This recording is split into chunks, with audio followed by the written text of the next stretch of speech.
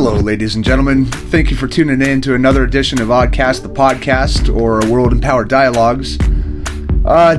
Here at A World Empowered, we have a philanthropic vision.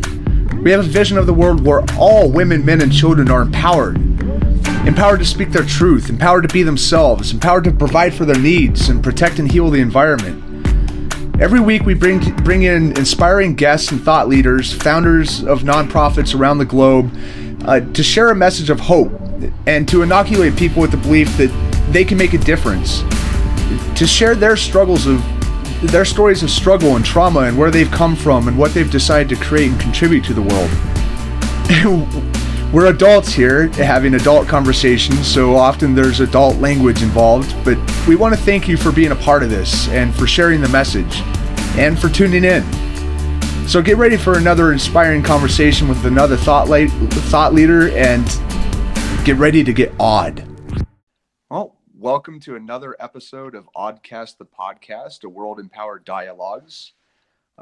We're here to share a message that will uplift, inspire, and empower people, sharing stories and conversations of NPO founders to help bring people closer together and inspire and empower change. Today, we're going to be talking with Rachel Kelly, the founder of Good Bridge Community. How are you this morning, Rachel? I'm great, guys. How are you all? We're doing great. Welcome. Thank you for having me. And where are you today? I am in Summit County, Colorado. And the weather there is? Absolutely gorgeous. It's around, I think, 65, 70, depends on if you're under a tree or in the sun. Right. Sounds similar to Fort Collins. How are the leaves beginning to change there? A little bit, yeah. We've got our aspens shining their bright, beautiful light yellow colors and ruby red oranges and a little bit of red shining through. That sounds pretty. Very pretty. Yeah. Well, I would like you, if you don't mind, to begin with a little bit of your story, where you came from. I would like the audience to get to know you as a person, and if you would share a little bit about where you came from, what it was like growing up, and what led you to where you are today. I'm sure that all of us would be fascinated. Yeah, I'd love to share a little bit about myself. Born and raised in Cincinnati, Ohio. And I always say /Kentucky because it's really just a river that divides us. And culturally, we're very intertwined. So I was born and raised there. And I was born in 1975 by a young lady that was 15 years old.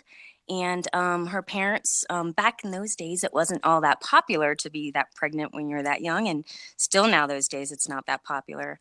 But her parents weren't accepting of that situation that came about her. So they kicked her out. And she moved from different foster homes with me. She was very dedicated to me. I read a letter that my adopted mother gave to me years later that she had written to me. So my biological mother name was Jenny. And she had aspirations to go to college and be a very good mother. But unfortunately, 2 years after I was born, she had passed away.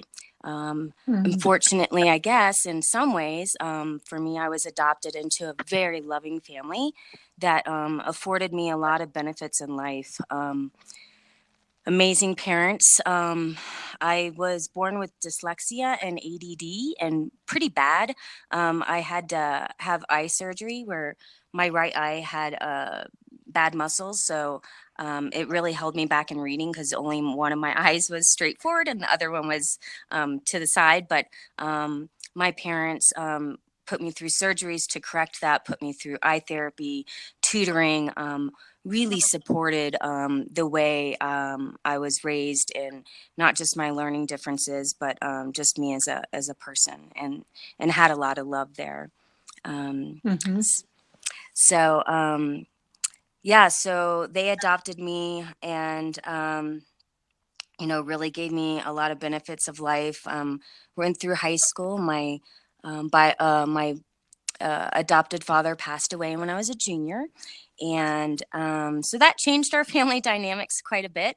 My mom held on to the house until I graduated. I think just to not have too much change in my life and keep that stability for my growth process when I was young. Sure. And then a year after I graduated, we moved into a smaller home that we could function in better economically.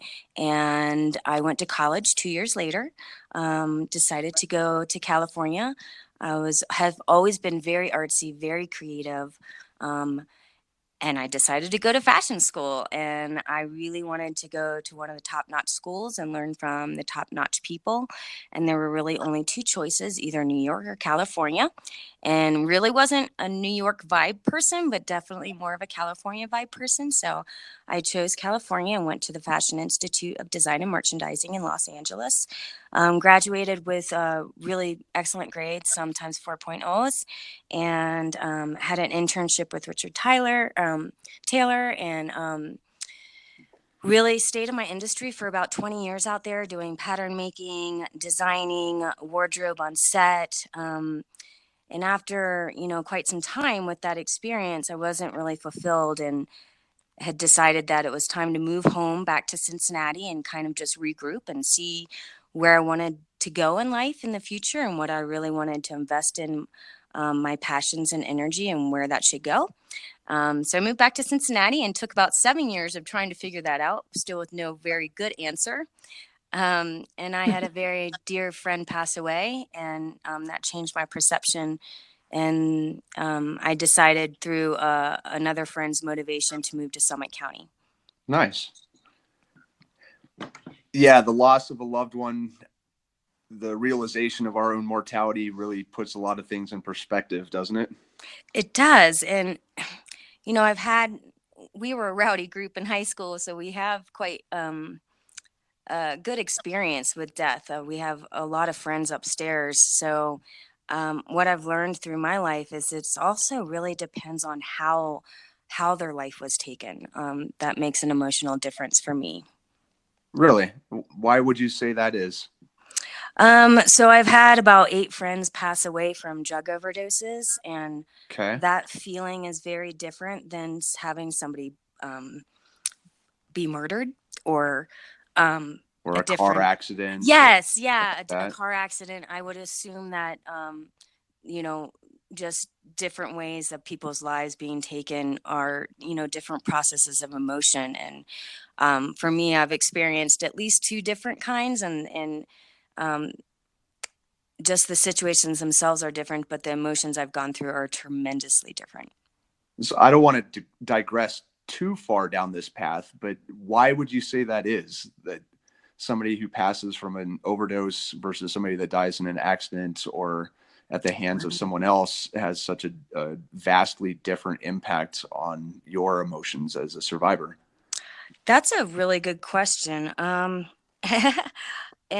would think the first thing that comes to my mind is overdose is on some level a choice, a self-choice. Right. Having somebody's life taken away from somebody else's decision and motivation, obviously is not a self-choice. And then the way that is done, and how you can imagine what your deep, your friends, and you have these deep emotions for them, what they have gone through that experience, is just a different emotional journey for me. So I think it narrows down to just sum it up. It's about, was this person's choice or was it not? Mm-hmm. As a survivor, do you think that has to do with whom you place blame? Like, it's easy to blame the driver of the drunk driver of the other vehicle that took a friend's life, or whoever perpetrated a murder or whatever. It's easy to place blame on them and put your anger on them. And if a person takes their own life, either through suicide or overdose, then it's really hard to blame somebody that you love. So it has a different emotional impact. Do you think it has something to do with where blame is placed?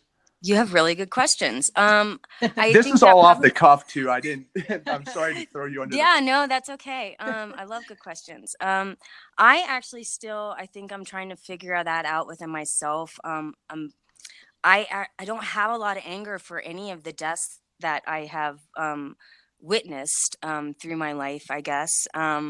I am emotionally upset and sad and tremendously miss these valuable people that shared their light and their beauty in this world with the people that they love and the people that surrounded them. But even the person that is in jail for a horrendous murder, I don't actually have a violent, angry emotion towards him. I am more curious about his past and how he was raised and what led him to this life and those decisions. I am more curious about his background Hmm. and the people in his life that led him to be this type of person. Yeah, that makes a lot of sense. I once wrote that not all people who are hurting hurt people, but all people who hurt people are hurting. It takes Yeah. somebody that's significantly damaged and in a lot of pain to cause that amount of pain to somebody else. Yeah. No, I find that very true. A little earlier, Rachel, you had said that those experiences had changed your perceptions, had made a big impact and influence on your life. Would you share a little bit about how, what changed? Yeah. So I guess, it's been throughout my life that I've had, deaths like this, and me and my friends have had to deal with people making choices in their own lives, bad decisions, that drug overdoses. So in that retrospect, it just changed me and how I care about myself. I think through every experience that we went to funerals and honored the people that we had loved that had been with us, I just value life more and value the gift that was given to me. And then when it came to about 3 to 4 years ago, when one of my dearest, most beautiful friends, his life was taken with his wife and their unborn child, that was very different. And I think that changed me for the simple fact that really we hear the words every day, enjoy every day. It's a present. It can be taken Hmm. away at any moment. A bus can run you over. We hear all these chimes throughout our daily lives of, life is a precious gift, and don't ignore that. But this event that happened to my dear friends, my dear friend and his family, um, that changed me in the sense of, wow, like those things that we hear throughout our whole life, this is real. This is not just the bus, this is the neighbor next door making bad choices. This is around every corner, and I am 44 years old, and this is what I've experienced so far. What do I really want, and what were we put here on earth to truly do? And I want to find that out. I want to find out, and I want to honor the life that I have been gifted. And to me, that means going out there, experiencing the richness of all the earth has to offer, Mother Nature, our cultures, art, everything that makes the world go round. I want to experience it. I want to honor it. I want to participate in it, and I want to go with the beat that was given to me and pay attention to that. That's beautiful. It sounds like in your earlier life, a lot of your drive and motivation was to satisfy or pacify ego, as though striving to be a top end designer in LA in the clothing industry and the apparel industry, a little bit like you wanted to be famous. And it seems like this experience shifted your perspective to your life's purpose. Well, if I go back, I always liked the back end of production, so that's why I went into pattern making. I thought going into college I wanted to be a designer, because ultimately, actually, it started because I'm a very tiny girl, and even in elementary school and high school, I couldn't find clothes that fit me right. And it was really frustrating. So that was my motivation of going into fashion school, because I literally just didn't like what I bought. And I wanted to be able to bring what's in my mind and how I knew how I would dress myself into reality. Then when I got to college, I realized, oh, the design part to me was very easy. The pattern making part was very challenging and very interesting, and it changed the way I thought. I think it literally changed the way my neurons connected in my brain and communicated with each other. So when I graduated college, I was really more of a hands-on person. I liked being the person behind the scenes and getting into the details of things. So I'm not quite sure how to view that from where you're coming from, but I know that was my process and experience of the fashion world. I never had a yearning to be famous. I think if I did, it would probably be in acting or something. But as far as fashion design, it was just the art part of it, and the concept part, and in understanding how a sleeve fits into an armhole, and if you want that sleeve to hang a certain way with a certain fabric, how does that work, and how do you alter that pattern in a certain way from chiffon to a thick woven and still drape the way that it drapes in your mind, and how do you translate that into fabrication? That was the interesting parts to me. When you're sharing that too, I just keep thinking about when you shared your personal story about how you're a small person and thinking about clothes and struggling to find things that fit.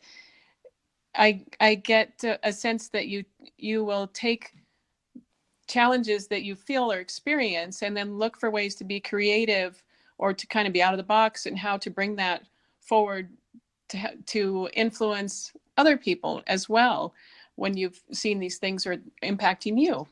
Does that make sense what I'm saying? Yeah, it does. And I think, I think probably everybody experiences that. We see something we don't like and we want to change it. I think some people just have more of a motivation for certain reasons to maybe pursue that more. Mm-hmm. Yeah, for sure. Taking the action, the step. Yeah.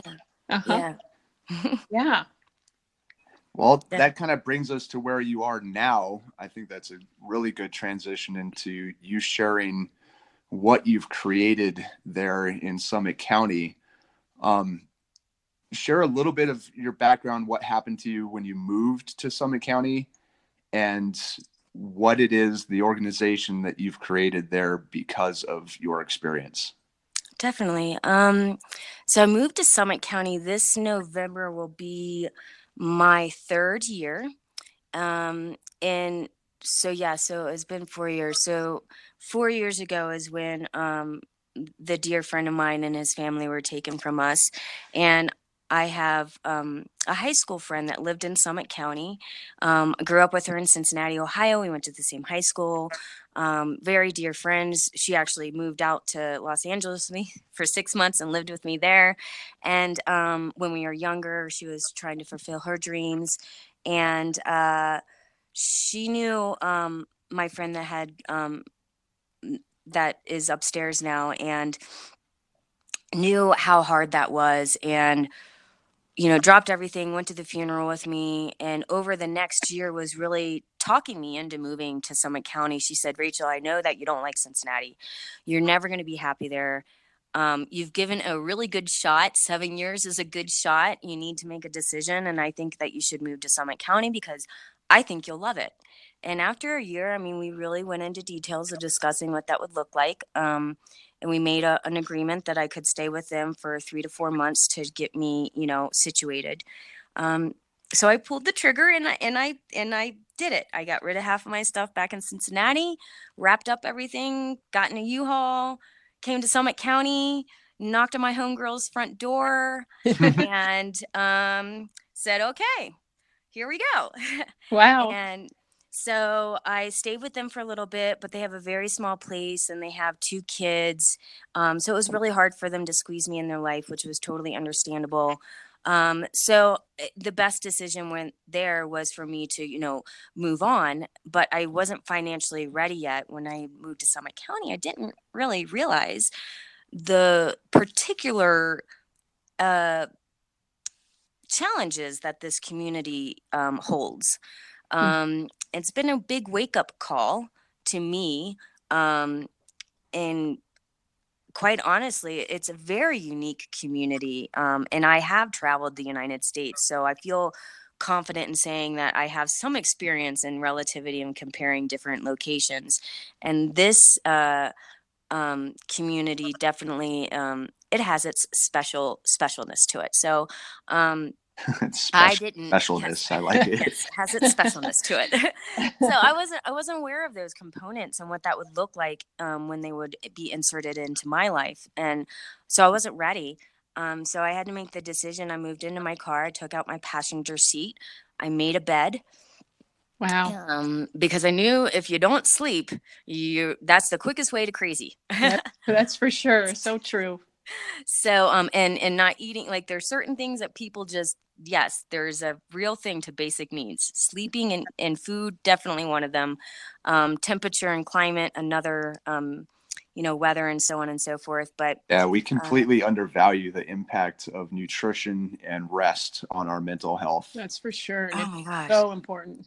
Yeah, really, really important. I'm literally, me and my friend just went out a couple nights ago and had a really nice meal, and we had a berry cobbler pie with vanilla ice cream, and I hadn't been that satisfied in so long. I was in heaven. That sounds really good. It was. But just going back to that, so I made the decision because I really wanted to keep our friendship, and I wanted to, keep it healthy, and I knew I wasn't ready. I didn't have enough savings. It took me a lot of savings to move out here. So that was the only thing as I saw as an option. And so I did that. And then that July, I think it was 3 or 4 months later, I broke my wrist. Oh. And that was the big damper. I literally thought, oh, okay, that's fine. I'll make this decision. 6 months, I should be on my feet, find a job that actually can financially support me here. I'm talented. I'm nice. I've got a bubbly attitude. It shouldn't be hard. I made it in LA for 20 years. This should be fine. Yep. No. So let me clarify the timeline. So you were living with your friend, and then because of the cramped environment, you decided to move out, and you didn't have a place to go. So you thought you'd just stay in your car for a little bit. And then 3 months after being relegated to living in your car, you broke your wrist? Yes. Yeah. How did you do that? Just out of curiosity. I've broken 13 bones, so I'm always interested. It is not. It's my first bone, and I will say I would like to check that off the list and not revisit it. Oh, been there, done that, done. Right, yeah. Exactly. What did you do? Were you snowboarding? Were you walking down the street? What happened? So not a great story. I wish it was snowboarding, but it wasn't. It was in July. And one of our local retail spaces opened up a bar in combination, and they had this beautiful outdoor space in the back where they would have bands and so on. And they had their grand opening. So me and my friend went, and they had this game in the back. And, games are fun. So I signed up to do the game. Until you break something. Yeah, that's it. Yeah. So watch out. Don't play this game specifically. And if you do, play it when you're sober. But I had a couple beers, and it's I don't even know if there's a name to it, so I'll have to describe it. So bear with me here, please. But there's 3 rocks that you stand on, and just about as big that your feet fit on it, no wider. The platform really only holds 2 feet. And then your opponent stands on 3 rocks that are just about, only cover his feet. And then you have a jumping rope, and you're basically playing tug of war, but it's very strategic because it can't be fast, because the whole point of it is for you to stay on your rocks as long or just longer than your opponent. Right. And you pull your opponent off. Oh, okay. Well, me and my other friend were out the night before having dinner, and we met this whole group of bachelor boys from New York. And they were at the bar, and the bachelor boy, one of the bachelor boys from a bachelor party, came up, and he had his slick New York shoes on, and he was kicking everybody's butt. And I was like, he kicked my butt 3 times, and I was like, he is not getting me this time. So I knew I was falling, but I saw he was falling too. So it was just like a second or two of like, who's I'm gonna win? hang on. I'm gonna hang on longer than you. Yeah. And that's exactly what I kept my feet on, and I allowed myself to fall, but I started pulling harder to get him off first before I hit the ground. Oh. And then as soon as I saw him put his foot on the ground, I let go and reached back to catch myself. And snap-a-rooney, there it went. It was, yeah. Ouch. My wrist became a big S. That's hilarious. Game over. Did you win or lose? Yeah, I won. Oh, but not really. Not technically. Yeah. Right. Yeah. So got an Uber to the hospital and had about a $5,000 bill after that. And it, the thing was I didn't even have surgery. It was a cast and x-rays and a $5,000 bill. And that was already cut in half on the hospital end because I didn't have insurance. So, just to dive into one of the reasons why Goodbridge exists, healthcare bills in the healthcare industry is one of the variables that increase the population that I am advocating for. Right. Yeah. And that can happen to anybody at any time. And we don't really realize, we think that, well, if I get cancer, then maybe I might end up homeless. But something as simple as a $5,000 bill can really take a lot of families out in this day and age where finances are so tight. Well, and the cost of living is so high. And most people are living paycheck to paycheck. Right? Yeah, exactly. Yeah. We live in a world that is paycheck to paycheck. And when I do my talks out in the community with different groups, I have a chart that actually shows all the concentrated variables that allow this population to grow. And one of them is, just the economic variables. So globalization, the NAFTA agreement, the fast track, the loss of unions, global weather changing patterns, AKA climate change. Thank you. Yes, I just drew a blank there. But all these things, the discussion has changed, the subject has changed, the variables has changed, but the stigma has not. Yeah, wow. Can I ask you a question that I'm sure a lot of listeners are thinking right now? And I don't mean to sound snarky or condescending, so please don't take it this way, but you have a job and you have a car. Why did you choose to live that way? Why not pack up and move or go to a larger city in some place that you can get a job or cheaper housing or something like that? Like, why choose to stay there and live in your vehicle, especially for this duration of time? Right. No, it's a great question. It's a question that many people have in their heads. Many question people don't ask. And quite honestly, I still ask myself that question. It's a reoccurring question to myself. Why am I here? Yeah, what am I doing? The only answer that I have is, I guess, a couple. And I'll start with, I've always been very stubborn. So I think that has a part of it. And then the second one is that this happened to me here. Nowhere else. This is the community that this happened to me. Okay. So and it why goes, stay there? Why not come down to Fort Collins with my belief or system go to Denver? too. I'm very spiritual. I'm not religious. So when I revert back to that thought process of what am I doing? Why am I here? Why don't I just move on? Why don't I go back to Los Angeles where I know I can still get a better job or a job that could pay the bills? I think two things go through my head. Number one, I'm very aware that this is a national problem. So I'm actually not certain if I did move somewhere else, unless it was Idaho, that this problem would go away. Yeah. And then number two, going back to my spirituality, I always believe that everything happens for a reason and you should participate in it. And it's going back to my promise So every time somebody passes away in my life, I make a promise.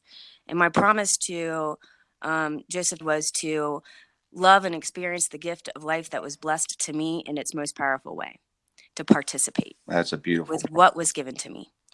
And I think there's a combination of like, I'm not sure if I did go somewhere else, this would go away.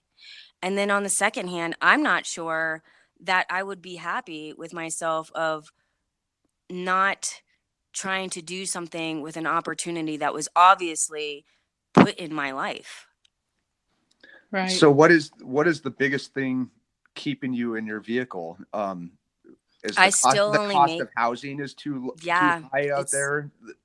it's insane. So HUD has studies that poverty rises if a single person or a family unit pays more than 25% of their monthly income on housing.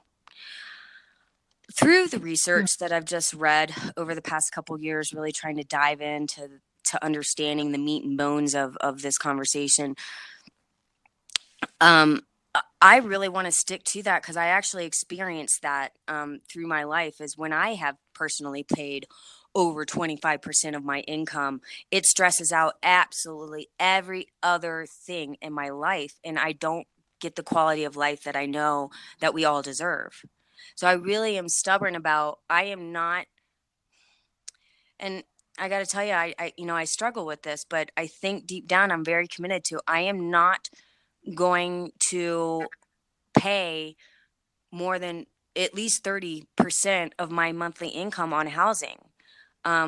We need to fight for that to be a reachable goal in every community. If we are not going to change our pay rates to the people that are supplying the duties of our community to allow the community to thrive and be the community that you love to live in, if we aren't respecting the whole population in our community that is providing services on any level, on a living wage, and I know that is a coined term now that is almost has a blank definition, but if you really think about those two words, living, truly living wage, I don't see with globalization that changing.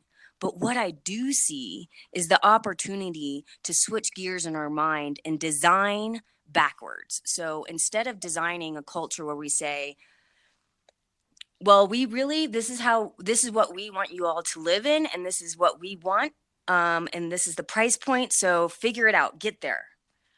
I'm saying we should design and say, this is how we have our community, this is our lowest wage, we need to design so that person that has the lowest wage can afford a life. Sort of reverse engineering it. Yes. I like that.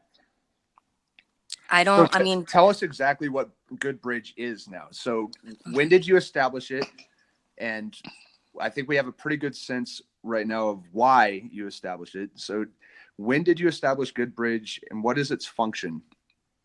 I established Goodbridge over the time I broke my wrist because I knew I was going to be in there more than 6 months.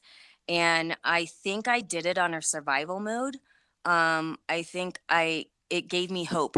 Like that necessity is the mother of invention type of thing? Yeah, but pretty much. Yeah. Straight down to it.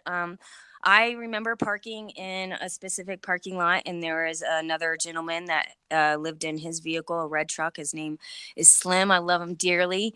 A very unique individual himself. And I remember passing to him my ideas through the window in the wintertime and be like, hey, what do you think about this sketch?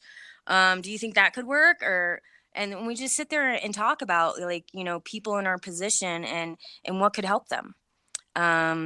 So it really started with that. I think it just started from hope. If I can use my creativity, at least I'm not being depressed and I'm not becoming the victim. And it is that psychological self-survival mode.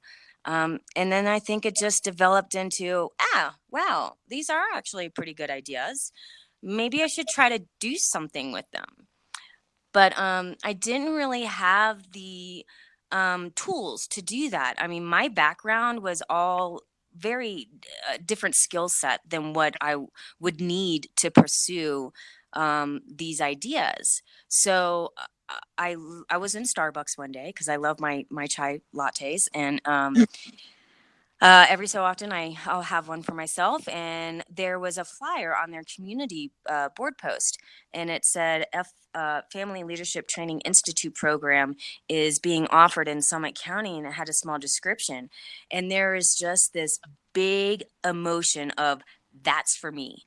That's where I'm meant to be. You want to hear something funny?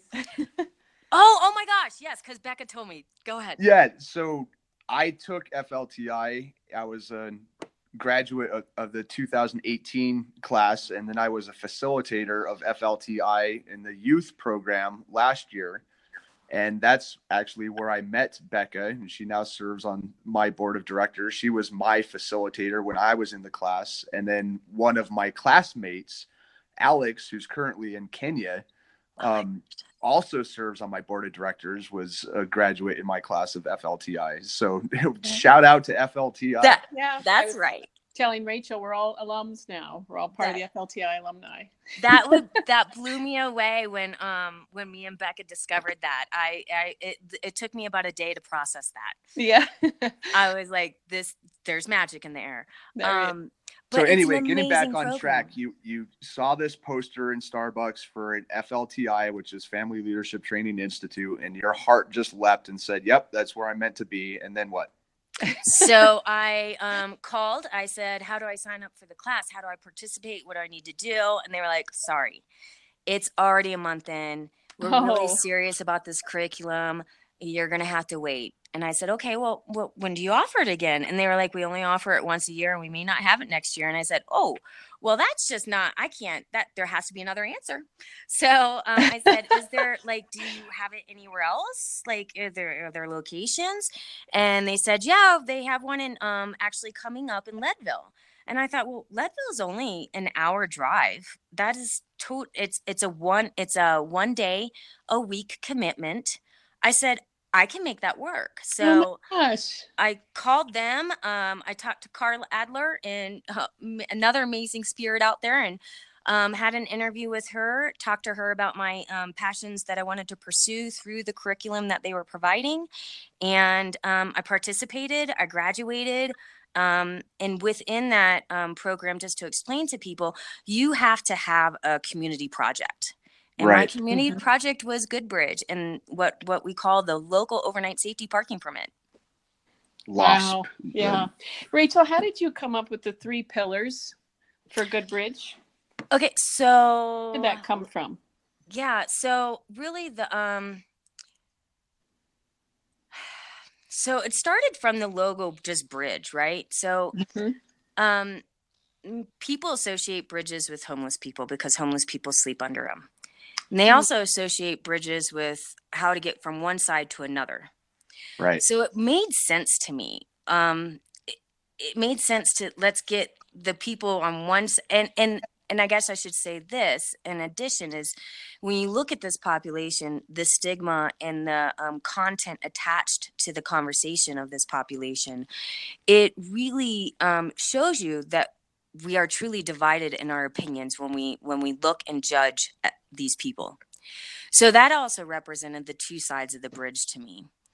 And I really wanted to use that logo of a bridge to bridge the gap of economic struggle, to bridge the understanding of people's differences, economic differences in life. That bridge itself is so strong in its simplicity that I thought it was just simply powerful, and I wanted to utilize it. And then the pillars themselves, they came because when you look at a bridge, it has pillars. It holds the bridge up. And there's 3 concepts that I think that you need in order to create change.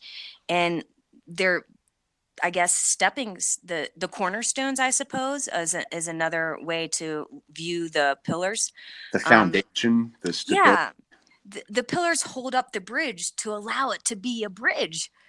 Without the pillars, it just collapses. Yeah, it's not going to be a bridge for that long. So pillar 1 is all about ground level work, getting in with that population, talking with them, getting close, being a part of them. Pillar two is getting close to the other population, the people in the community that aren't struggling economically, but they have the understanding and compassion for this population, but may not know it at times. But to create community projects that are actionable. So the local overnight safety parking permit. So partnering with different organizations and different individuals to make action happen. That's pillar two.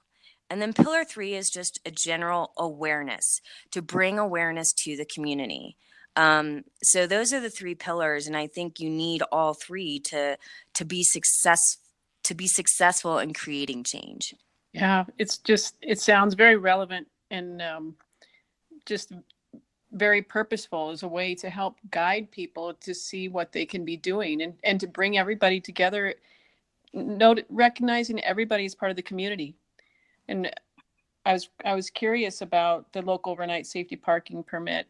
How's that been going? Oh, okay. So I'm really excited because it's getting a lot of.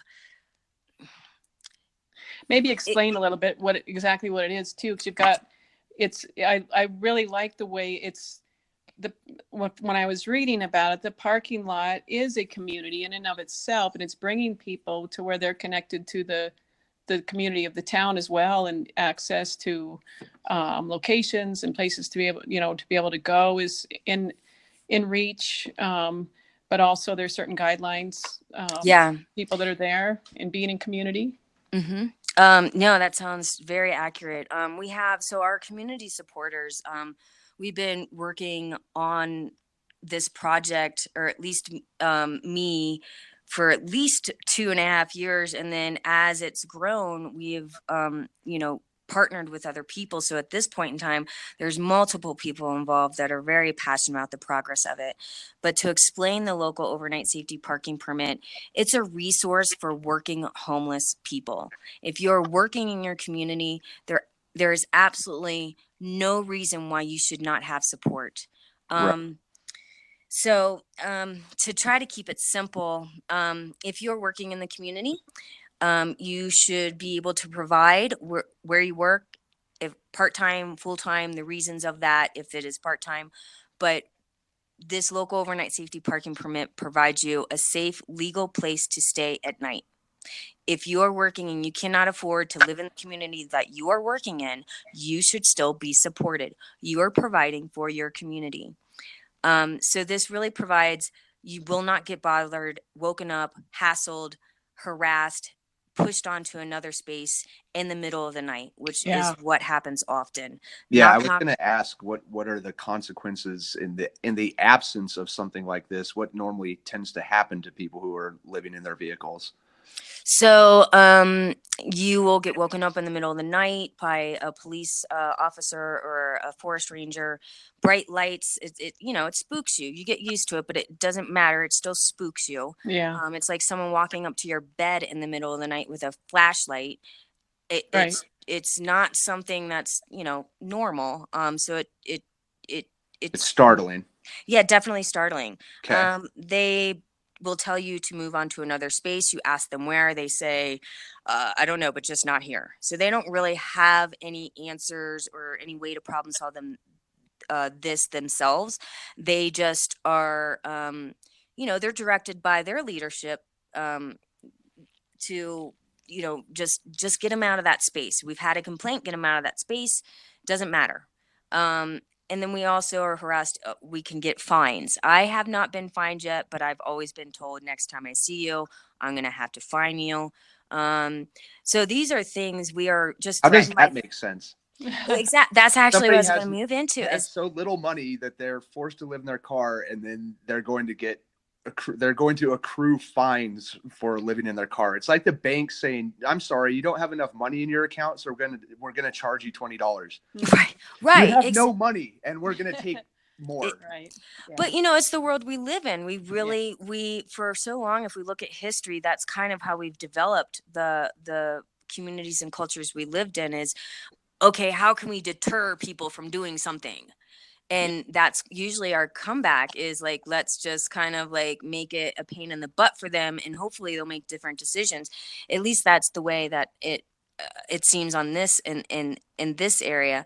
But yeah, it doesn't actually help. It hurts, and it inflames that situation even more. And it perpetuates the problem. Yeah, I've gotten pushed out so many times. Literally, I've never had to buy this many tires in my whole life.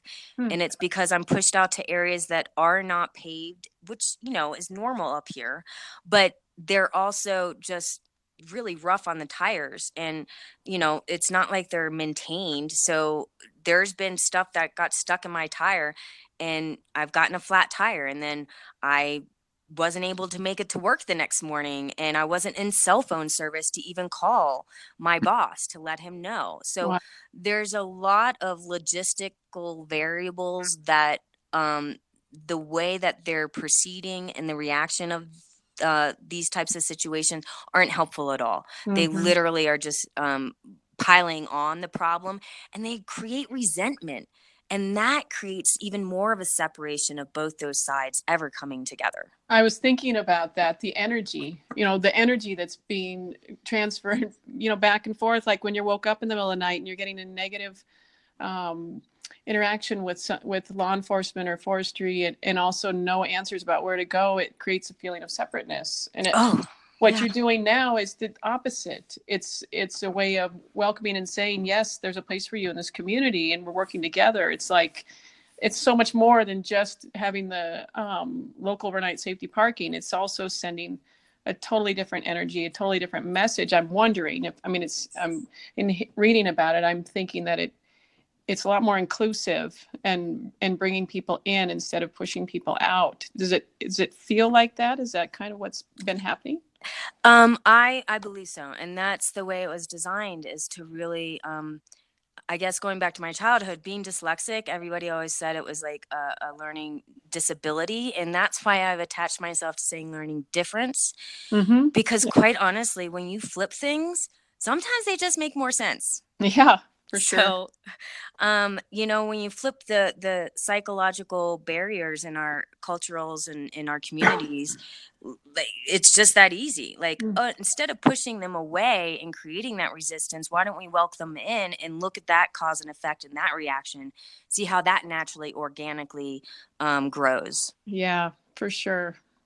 I love that the real only stipulation to getting the local area safety parking permit is having a job. Tell me something. Why should the quote unquote average citizen be concerned with this problem? Like, how does the homeless population and people living in their vehicles affect the general population? Why should Joe Schmo living down the street making $75K and having a decent job and house and wife and kids and that whole deal care about why this would affect them personally? Right. Well, I'll start. It's not just an annoyance, right? It's not just an eyesore. It's not just an annoying inconvenience. It does have an impact on the general community. Why should everybody care? Yeah. That's a really big discussion. But two things that pop to the top of my head is, number one, I'm gonna take you to Los Angeles real quick. If you know anything that's happening out there with their homeless epidemic, that's the worst case scenario. So just on that bottom line, you should care, because health issues and epidemics are sprouting out. That doesn't matter. That germ does not know that you have $1 million in your bank account or $0 in your bank account. You can get sick. And if you're not taking care of the whole community, things that are happening in Los Angeles can happen anywhere else as well. Yeah, so it's a pebble in a pond. It's a ripple effect. Yeah, it affects all of us. It does. So what I'm hearing you say is that the homeless population affects the community health. Yeah. So if you study Los Angeles homeless epidemic right now, there's a lot of, what do they call it? I am losing my words right now, but what are you referring to? I might be able to help. diseases that we have not heard of in like 100 years, like just Oh, things that are popping back up. And I'm so sorry, I can't think of any of them right now. Like Um, smallpox or and yeah, just polio. Yeah. polio, just diseases that should not be in the measles, 2019. mumps, rubella, the whole MMR, measles, mumps, rubella, smallpox, polio.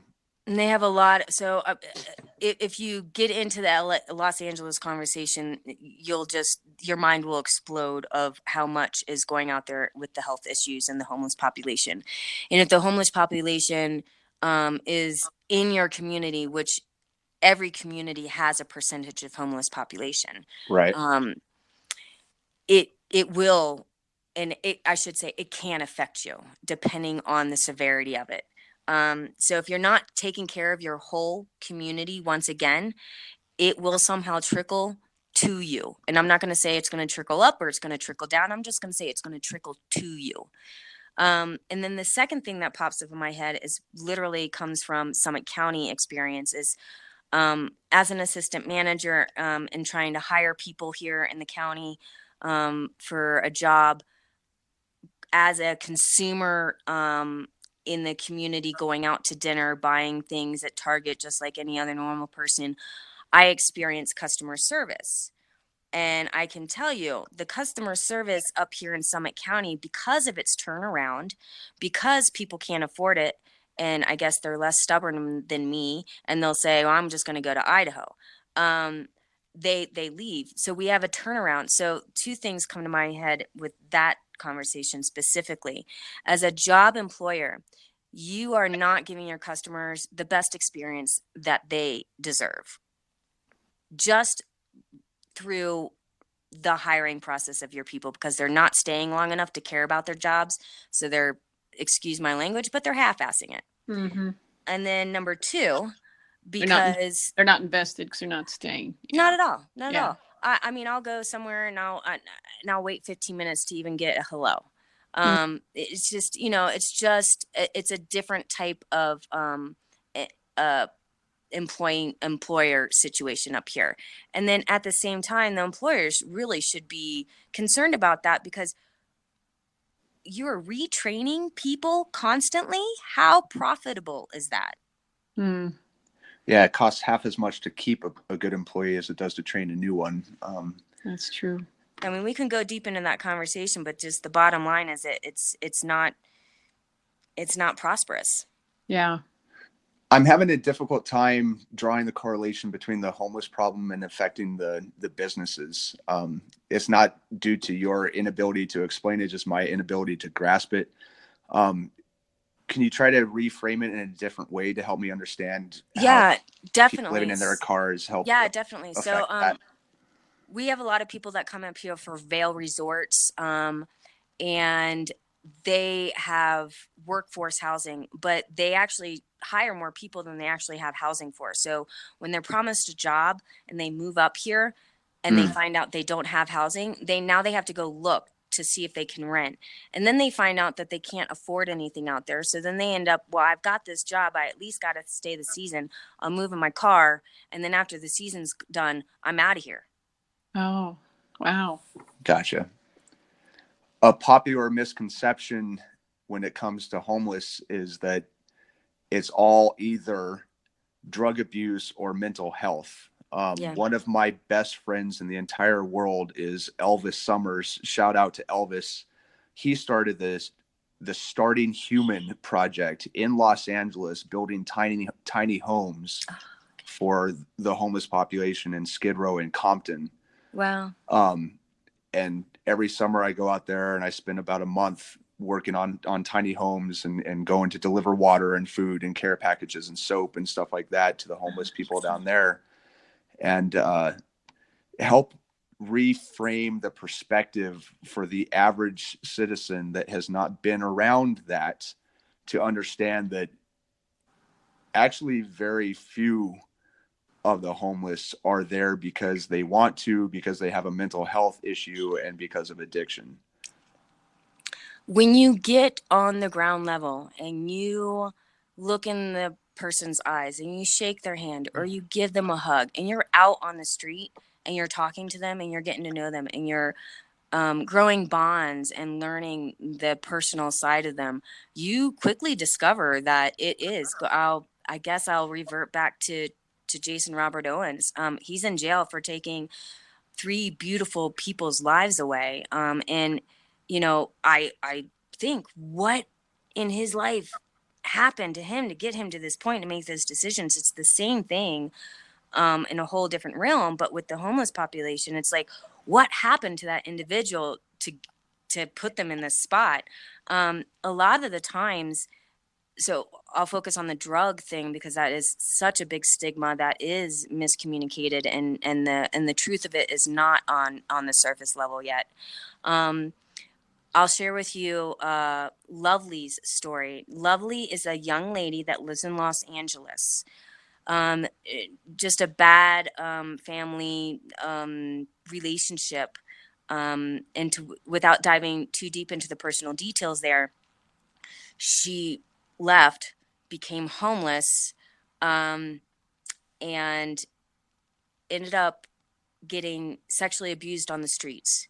Mm-hmm. Then she started doing coke and drugs so she wouldn't fall asleep at night to be safe. Right. So really, when we look at the conversations, the traditional stigma, the new variables that we're trying to show people to really have that truth and understanding of this population, you can't be satisfied with the status quo answer. And if you want the truth, you're going to have to get in there and be curious. Yeah, one of the things that Elvis tries to use to educate people is that drugs are a symptom of a problem, not the Right. cause of the problem. Yes. Yes. One of the things that he says is, look, buddy, you try to sleep on the hard concrete in a cold night for 5 nights in a row and not turn to drugs and alcohol. Mm-hmm. You do that shit. You sleep on the concrete, on a piece of cardboard under the stars, freezing your butt off, and try to do that for 5 nights without turning to drugs and alcohol. Right. And it's like the drug and alcohol problem is a reflection of the problem, not the cause of it. Right. And you can go, and it's always the chicken or the egg, or what was the seed, and so on. We can always go back deeper and deeper and deeper. It's like, okay, well, what got them to sleep on that, cardboard box in the first place? A lot of women are abused by their husbands and they leave and they end up homeless. So there's just a lot of details in the stories. And if you're satisfied with the status quo answer, you'll never truly understand the truth. But if you have enough curiosity and compassion to dive a little deeper, your eyes and heart will be opened to the reality of this situation. Yeah, one of the most profound experiences of my life. We spent hundreds of hours building these tiny homes and delivering water and food and soap, as I said. And that felt great, right? Like I felt like I was doing something to make a difference. And in the process of delivering and just going through the community and walking through the lean-tos and shanties in Skid Row, I ended up having like an hour and a half long conversation with this woman sitting on the curb. And at the end of it, she looked at me with tears in her eyes and gave me the biggest hug in the world. And she said, "You have no idea how long it's been since I felt like a person." Yeah. Since somebody looked me in the eye and talked to me like I was a human. Yeah. And that was the greatest gift the soap and the food and the water and everything was great. Yeah. But the greatest gift that I could have given her was recognizing her humanity. Yeah. Yeah. Where she was visible. Yeah. This has been a great discussion, and I wanted to come back around to the LOSP, the local overnight parking permit, just to ask how kind of, could you give us a picture of kind of what it looks like over there and how it's going now? Yeah, definitely. I just want to give a shout out to our supporters. We have Sheriff, one of our community, Sheriff Jamie Fitzsimons is a supporter. Elizabeth Lawrence, our county commissioner, is a supporter. FERC is a supporter, which I'll explain quite quickly is Family intercultural resource center. They actually help people that are already housed, but on that fine line of economic struggle. So they could trickle down into our population. Uh-huh.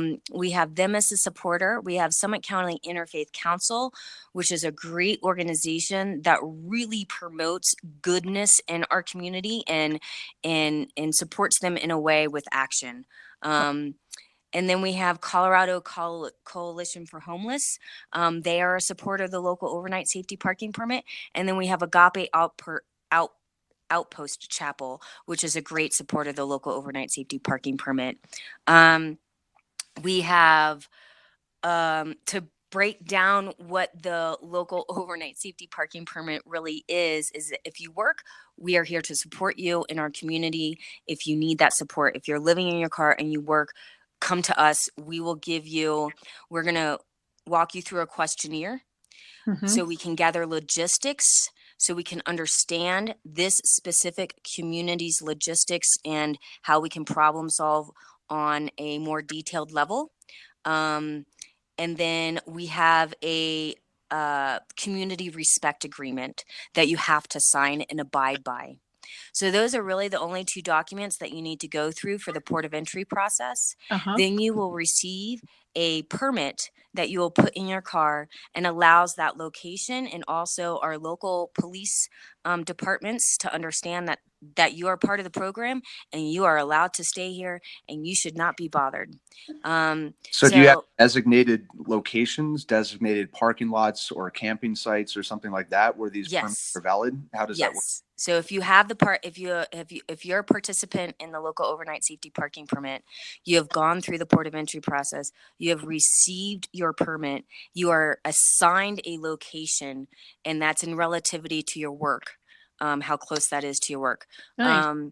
And then you are legally allowed to sleep there. So you can sleep safely, you can sleep soundly, so you can have a good day and a good attitude and a good mental health state when you wake up the next day for work and the rest of life. Yeah.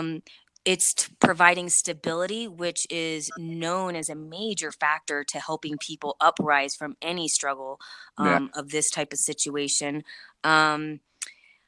It provides you, again, that community of like, and I'm going to say community in two ways. It provides, number one, you now know that the other half of the community is supporting you. You are now a part. You're welcomed. You're not pushed out like a disease.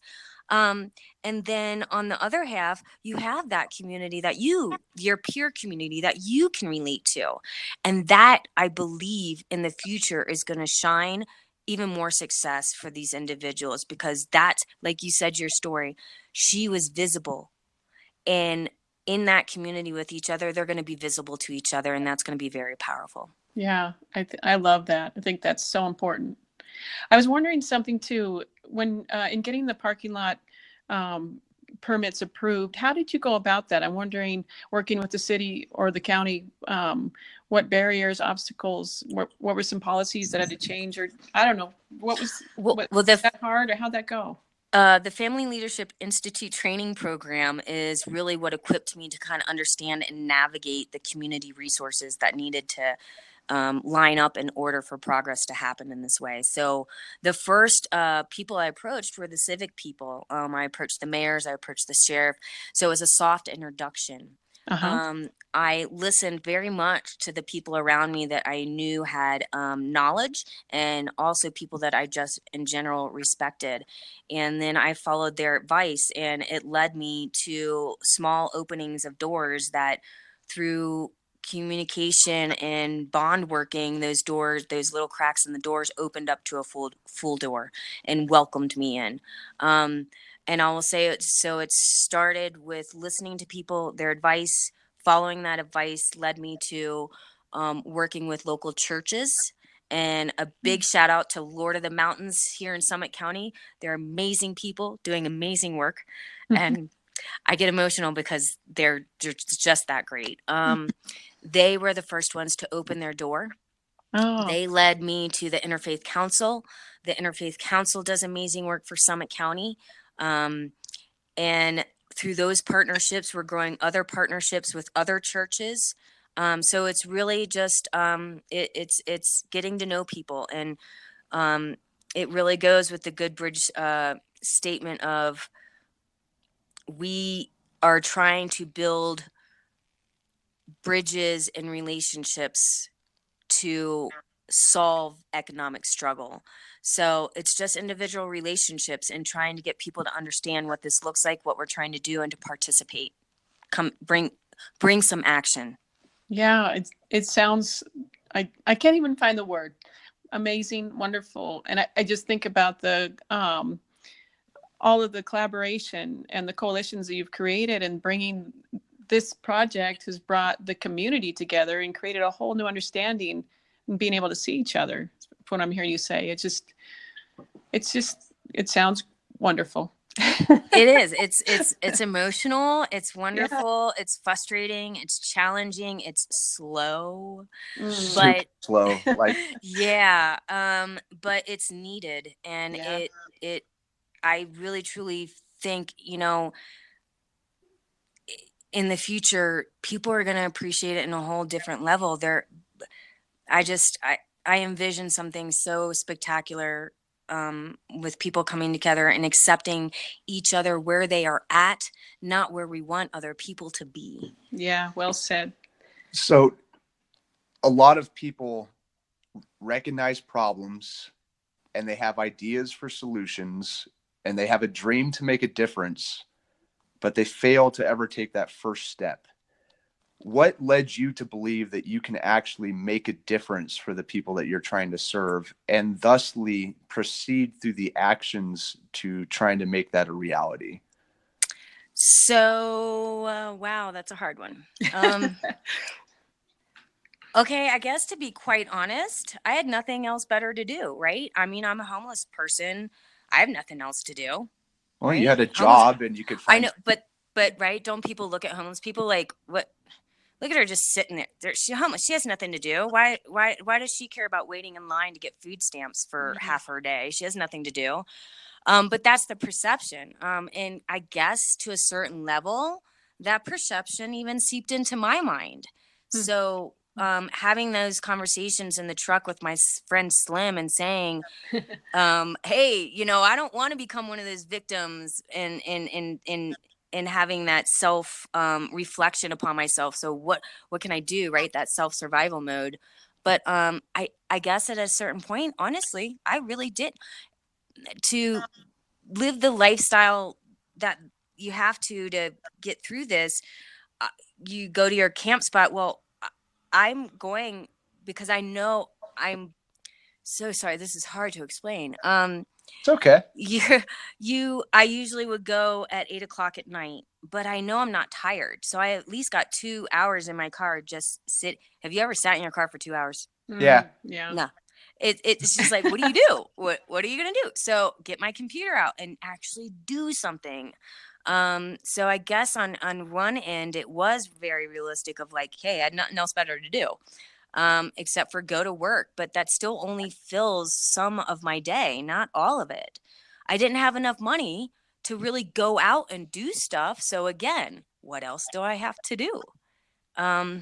So in a lot of ways, it's not so much that you didn't have anything better to do per se, because that alibis general society away from actually taking action. But the fact that you had the time to dedicate yourself towards your mission made a big impact. Yeah. Just knowing that I'm going to be sitting in my car for 2 hours. How can this be productive instead of challenging? And that's how I filled that void. Your approach reminds me very much of what you said about fashion design.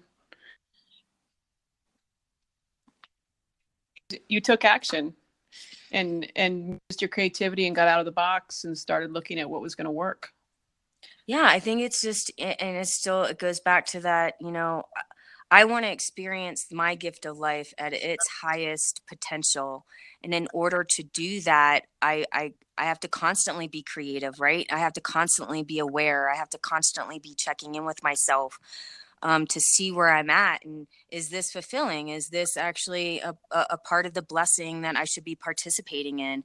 Do I like this experience? Like, what am I doing with it? And for everybody, it's going to be a different answer. But I know for me, I've always had a passion for this population. Even in college, I remember I would let people come and take showers that were homeless. There was a couple that lived in a tent outside my window, and I lived in Venice Beach in the Jim Morrison building. Oh. And I would stick my head out and I would say, "Hey, how you guys this morning? Would y'all like some coffee? Come on up, take a shower." And so, I mean, I've always, had, I guess, very big open arms for this population, but because I never really saw them the way other people do. But I get it. I mean, I totally get it. And if anything, I maybe understand that even more now than then. I understand why people look at this population the way they do.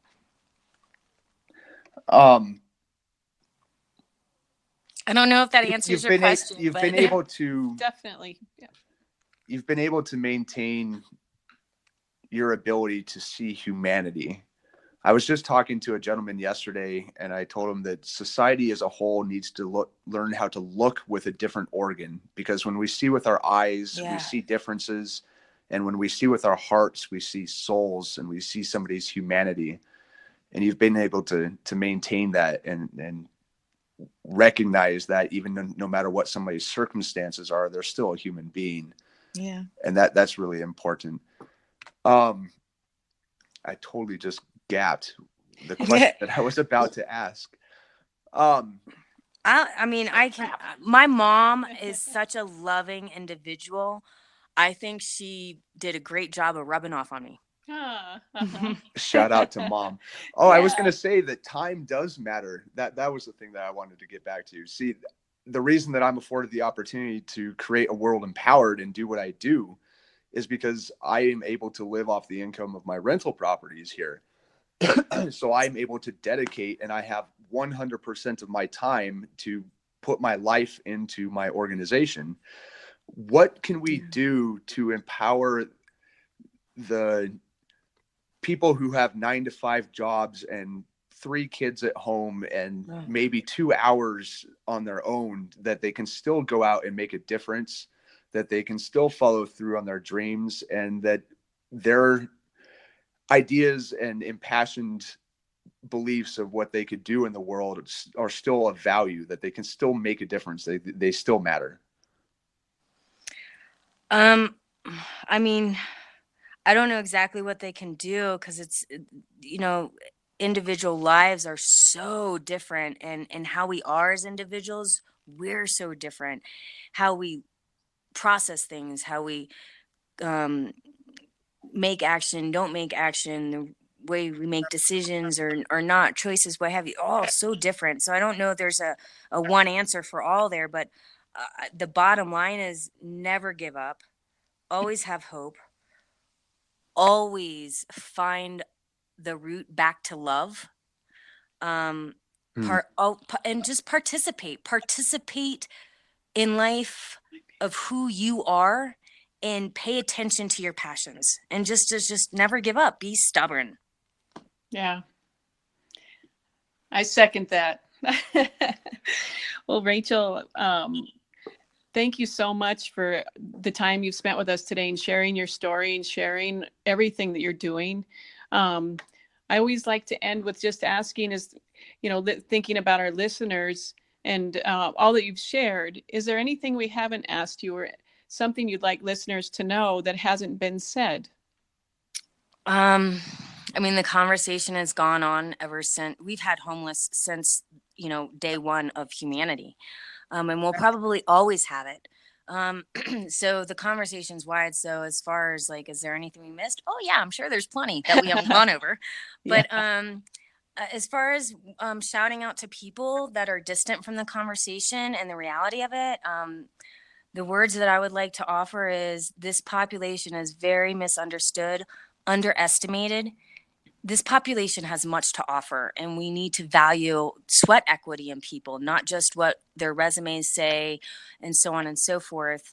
And then in addition to that we live a very fragile economic, global system type of life, and therefore this puts stress on the fractures that already exist in the elements that cultivate this population. So when we go back to those seed variables, globalization, loss of unions, different weather patterns, global climate change, mental, back in the old days when they had mental institutions, look at that history. That's going to surprise you a lot when you dive into this conversation about how a lot of people at some point in time were released out into the streets that had mental differences. I would just say that if you care, keep your mind open, keep your heart open, and be curious. Yeah. I love it. Thank you so much. Could you share the name of your nonprofit again, and if anything you'd like, as far as if someone wanted to look at the nonprofit or reach out to you? Yeah, definitely. The nonprofit is being incubated, by the way. Uh-huh. It's not totally a nonprofit yet. It's being incubated by the Interfaith Council in their wisdom. So at some point in time, it will be a nonprofit. But right now, it's just really focused on making action happen. Okay. In the it's called Good Bridge Community.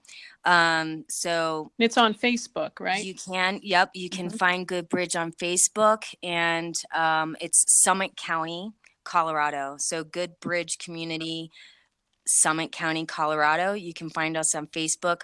I post things to try to keep that curiosity alive, to try to keep the awareness and truth to in a simple format, just post articles up there if people want to read and get educated and get more truthful with that dialogue. Otherwise, listen to this podcast. Yeah.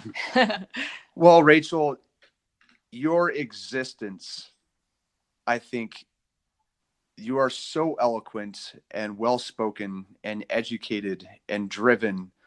The very fact that you exist and you're living in your car will hopefully shift the perspective of a lot of people around what it's like in that community.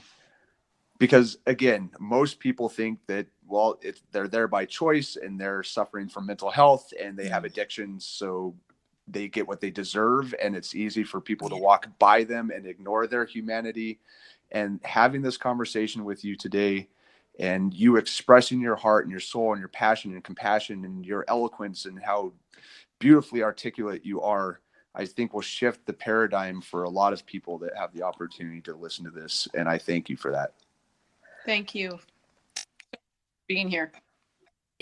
We went down and you're very soft. So I think you're wrapping up. I just want much for having me on your show today. I fully appreciate your passion and your work and what you do to provide awareness for people that are trying to make change and empower them with that. Thank you. Yeah, thank you for being here and for taking this time with us today. Okay. Thank you. Thank you, guys. Have a good day. Talk to you soon. Bye-bye. Bye.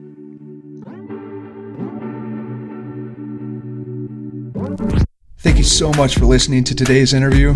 I hope there's something in there that inspired you. I hope you're feeling empowered and awed, and something spoke to your soul and resonated with your heart. If you're interested in contacting today's guest, please check the show notes, follow them on Facebook, or send them an email. As always, please subscribe, rate, and review, and share this podcast with anybody that you know that might benefit from its message. This has been BC from A World Empowered, wishing you the very best. I love you all. Thank you. Have a wonderful day.